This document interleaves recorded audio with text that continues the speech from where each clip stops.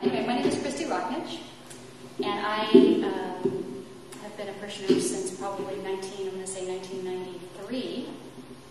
I'm married to an incredible man, Mark, we just celebrated our 25th wedding anniversary. He's not Catholic. We have two kids, Lauren, she's a junior at Creighton University in Omaha, Nebraska, and our son Matthew will be graduating from Dana in 1 month, 3 hours, and 25 minutes. And he'll be attending the University of California in San Diego. Since I've worked with that same incredible man for 24 out of those 25 years, and I'm soon to have two kids in college, I figure that has gotten me one step closer to heaven. I was born in the 60s, and a cradle Catholic. So, in looking back, even though I was, like many in my generation, under-catechized, I figure I was blessed with a super holy name, super holy first and middle name, and a last name that, had I known what it meant at the time, I might have probably started my real estate career earlier. So, my legal name is Mary Christine, and Christy, as my mom decided it was going to be, but spelled Christ with an E, that she managed to tell everybody that asked, because everybody did, why do you spell it that way, why do you do that? And myself also asking her, why Mom, why do you do that? And Christ with an E, so I figure that that, combined with my earlier influences with the Blessed Virgin Mary, have influenced, I think the Blessed Virgin Mary has had a hand in everything. My mom's name is Ave Maria Regina, so I'm sure that those two, her name and the Blessed Virgin Mary, have been with me all the time.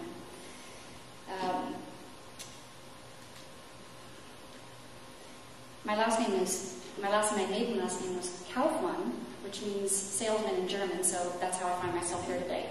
So thanks to the Galliganis, who are past clients, for asking me to do this. My first comment to Jane was, I'm not that interesting. So after the last two, I can see that I'll be struggling. Anyway, so the earliest memories that I have of faith in my household, my mom had religious stuff, or sacramentals as I've come to learn that they're called, all over the place. So we had a picture of Our Lady of Perpetual Help at a certain place in the entry. And back then, people didn't redecorate and decorate. It just was what it was, especially the 6 kids. I'm number 5 of 6. And there was rosary beads, it seems like, all over the place near the ashtrays. And statues all over the place. And there was a statue of St. Francis of Assisi that was hanging outside on the tree outside of our kitchen window that I remember like it was yesterday. When she sold the house in Northridge, I asked, who got St. Francis? And there's still a mystery. I don't know what happened to St. Francis. The glow-in-the-dark rosary beads really comforted me at night, when the lights went out. I have beautiful memories of attending St. Elizabeth Elementary School in Van Nuys, and it was a big deal for us, and I still am not sure exactly how we ended up going all the way to Van Nuys when there was a perfectly good Catholic school near our house. But all 6 of us, maybe because my mom, I'm sure she's always excited about being different, so all 6 of us would take the bus. 2 buses, 2 city buses, 6 kids from 7th grade all the way down to 1st grade, close in age, and all taking the bus together to get to school. I remember receiving First Holy Communion and how beautiful that was. And I thought I looked so awesome in my daily plaid jumper uniform, and I loved all the positive smiles that people gave us on the bus and the reinforcement we got. And I still remember, I look at huge Catholic families the same way. After 2nd grade, my dad decided we weren't going to go to that school anymore. And we changed to public school. And I remember missing the daily rosary that Sister Michael Jean led us around the statue of Mary. So I still remember Mary being really influential to me at that time. So I'll fast forward through my teens and 20s. But along the way, since, there have been many, many events that I would say had great impact.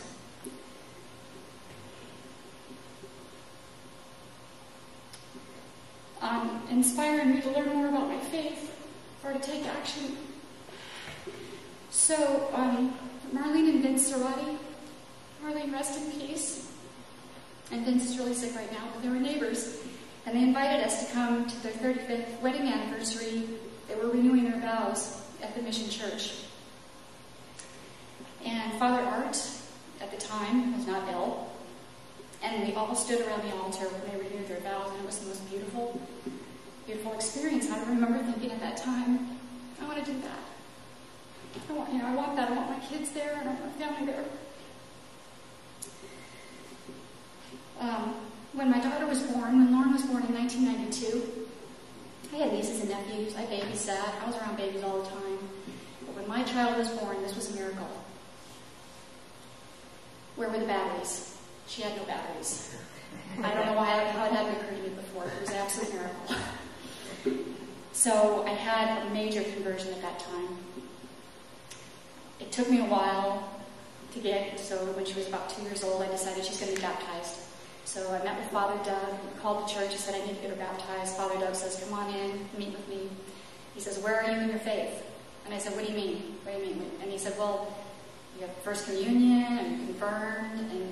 And so that was probably the first time I'd been to really confession in a long time, because I got to confess that I ditched CCB, and that I hadn't been confirmed, and that we weren't married in the church. And so he said, tell you what I want you to do is I want you to go to RCIA, because you can baptize her, but if you're really going to do this right, you need to backfill. You need to backfill. So I went to RCIA, and at the end of RCIA, right in this, because the church wasn't built yet, so I got like a triple whammy. I got to be confirmed. My husband, God love him, got to sit through the 3 hours and have our marriage renewed and vows renewed in front of God and everybody. And Lauren was baptized a couple weeks later. I would say that that was probably the biggest catalyst. That was probably the biggest catalyst for change in my faith. One of my sisters tells people she's my born-again Catholic sister. I had kind of a rough start of it because I was righteous, and I was probably not a whole lot of fun to be around, but I felt like I had some lost time to make up. The more I learned, I was humbled by the enormity of what it might actually take to learn about a church that has 2,000 years of history and what it might require of me. My faith was impacted a lot, and I'll kind of work in a little bit of work now, even though I'm going to talk about that later, but through my work I'm knocking on doors. I've had a lot of success with knocking on doors and making face-to-face contact that way. And I kept thinking when I was writing this, knock and you shall find, or seek and whatever it is, the same, but whatever, and how profound that has been for me. So in knocking on doors, I met a lot of Christian homeschooling families, both Catholic and Protestant. One door that I'll remember had the Deuteronomy reading that says, for me and my family we will serve the Lord. She had it in red all the way up and around, and I must have stayed there for 3 hours talking with her. And she flat out asked me, have you accepted Jesus Christ as your personal Lord and Savior? Well, to an under-catechized Catholic, not quite sure how to answer that. I just fumbled and said, well, probably. I probably did. I'm knocking on another door, the Catholic door. I remember learning about Eucharistic adoration for the first time. St. Michael's Abbey and natural family planning blew my mind that day. Knocking on another door, I was asked if I'd read the Left Behind series and if I knew about the rapture. And calling Father Lenahan at the time and saying, good grief, what is this all about? And him explaining to me, well, we don't really believe it's going to happen that way, but I'm not going to tell you not to read that series and not to read those books. And reading those books and having my mind blown, but then another person coming to me, Marlene Zarati, and saying, okay, here's the Catholic version, and referring me to Pierced by a Sword, or the Catholic fiction. Through that, I was introduced to the Mary Foundation, the Miraculous Medal, the power of the Rosary, the promises of the Rosary. And so I proceeded to launch myself into a one-man Rosary marketing campaign. Since the Mary Foundation pretty much gives out free, these are cassette tapes at the time, this is how far this goes back, okay? They'd give them out for free for a small donation, so I'd send whatever, $5, $10, and they'd send me a bucket load of them, and I was giving them out to everybody, whether they wanted or not. One day I was at the gas station, and I was listening to the Rosary. We'd already proceeded to CDs. And I'm listening to it. And usually, if I stopped at a light or the window's open, I would turn it down because I didn't want. I was afraid of impacting people or being rude or whatever. This time I thought, I'm going to turn this up because I need to get this done. I was on the way to a stressful meeting. And I'm pumping gas, and the guy next to me says, "Where did you get that rosary? Is that on the radio? Where did you get that?" And I said, "No, I've got extra in my car," and I gave him one. I'm excited to see him in heaven one day and to see what impact that might have had in the chain reaction.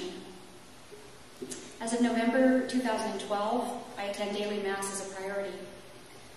Too many friends, neighbors, clients, and family members have sick marriages or in the midst of a divorce, and I had about 7 all hit me at once. I really felt personal devastation over it. I decided to go daily and to visualize these couples united but sick hearts being laid at the foot of the altar. After all, if Jesus can raise people from the dead, he can sure save sick or dying marriages, is what I was thinking. I tell people what I'm doing, and some people are so sad and hopeless, and they're convinced that their marriages cannot be saved, they ask me not to. They tell themselves that the kids will be better off. Since I've seen firsthand the devastation to kids in particular, I tell them that I'm not going to do it in any way. I'm sorry. Others are so thankful that they get weepy. Really? Daily? You do that for me? They have daily Mass? As a result of these actions, I'm in the middle of another faith surge because I'm going to daily Mass. I call them faith surges. I found Catholic radio on AM 1000. Through that, I've learned that if you really want to make a dramatic change, you got to get to confession every week. I'm excited to see how God plans to use me for His glory next. Mother Teresa said, "The work we do is only our love for Jesus in action. If we pray the work, if we do it to Jesus, if we do it for Jesus, and if we do it with Jesus, that's what makes us content."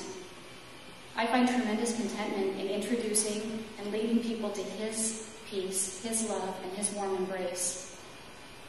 I've been licensed in the real estate industry since 1989. I was 5. They made provision. As a realtor, a lot of our work is ministerial. People don't always buy and sell for happy reasons. We become intimately involved in helping people get through this process. The professional relationship and how to bring up faith can be tricky. I was explaining to Jane, we have relationships, professional relationships, where you feel like you can bring things up, or you don't feel like you can bring things up, or maybe it's not professional, and I'm at the point where I really don't care. As long as I'm doing it with love, then I do it. So for years I was polite. I'd ask questions or try to change the subject back to real estate. Today, I'm looking for ways to joyfully and positively evangelize, help people to achieve their real estate goals and get them to heaven. So I've just got a couple of examples, stories. I recently had some clients that were away from the church, mostly due to travel, work, or family schedules, and just not understanding how important it was. So I would tell them stories about St. Ed's community, the peace, and they're returning to church now, and they're calling me to thank them that they're showing up. And they're calling me remembering the homily. Guess what, Father? Were you at the same Mass? And so that's amazing to me. I have clients that are not Catholic, and I've invited them to come to Mass with me a couple of times. A couple of you have been really generous and really nice when I've introduced you. And I've witnessed Father Steve, who gives a normally rockin' homily, give that same rockin' homily on steroids, and I'm watching it with new eyes like I'm visiting. And having this person say to me, "Oh my God, that was incredible. I feel like he was speaking just to me." I have a feeling of such happiness to be His servant and His messenger when that happens. I recently had an opportunity to convince people not to sell and not to break up their family. Again, people don't sell for happy reasons all the time. And after 3 hours and a lot of crying on everybody's part, I was able to refer people to Retrovi instead. It's pretty rocky still, so they can use your prayers, but they're not divorced. Recently, last year, some sellers wanted to move up. They had some idea about what was going to be better. And see that their long-term plan was not consistent with the short-term choice. I talked them out of it. The potential income of $50,000 for me. They thanked me. When I've got buyers in the car, I ask them, is there any particular church that you might like to hear? It opens up a whole new dialogue. Whether they're Catholic or not, I get to talk about my faith too. As a realtor, we're 100% commission.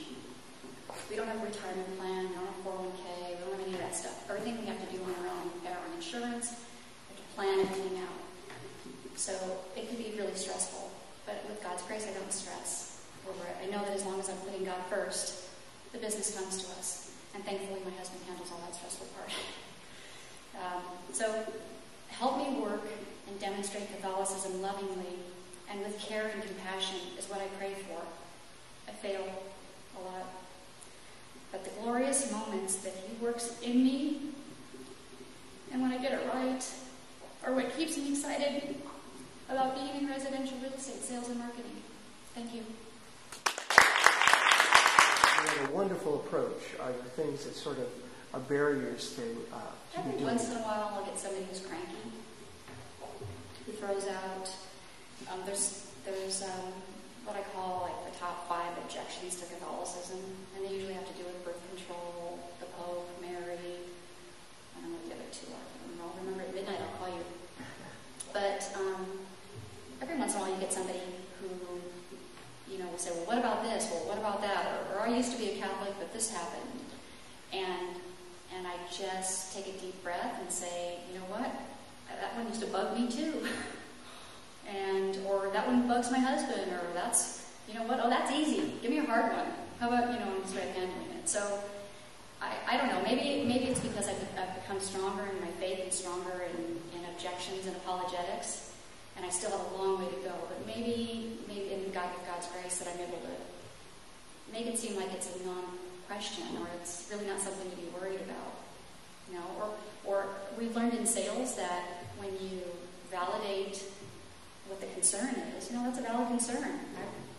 Many people are concerned about the same thing, but here's what I learned. It's not, or here's what I believe. Here's how we see it. I was at a dinner party, and it was a priest being celibate and married, and I swear some things come to me and it's totally by the Holy Spirit. I don't know where I come up with stuff. And they said, it's not even natural. It's not even natural that priests shouldn't be married. And I said, you're right. It's supernatural that they're able to do this. I got home and I thought, I got to write this down. How did they shut everybody up? There's 15 people at this dinner party. It was awesome. Anybody else? Great.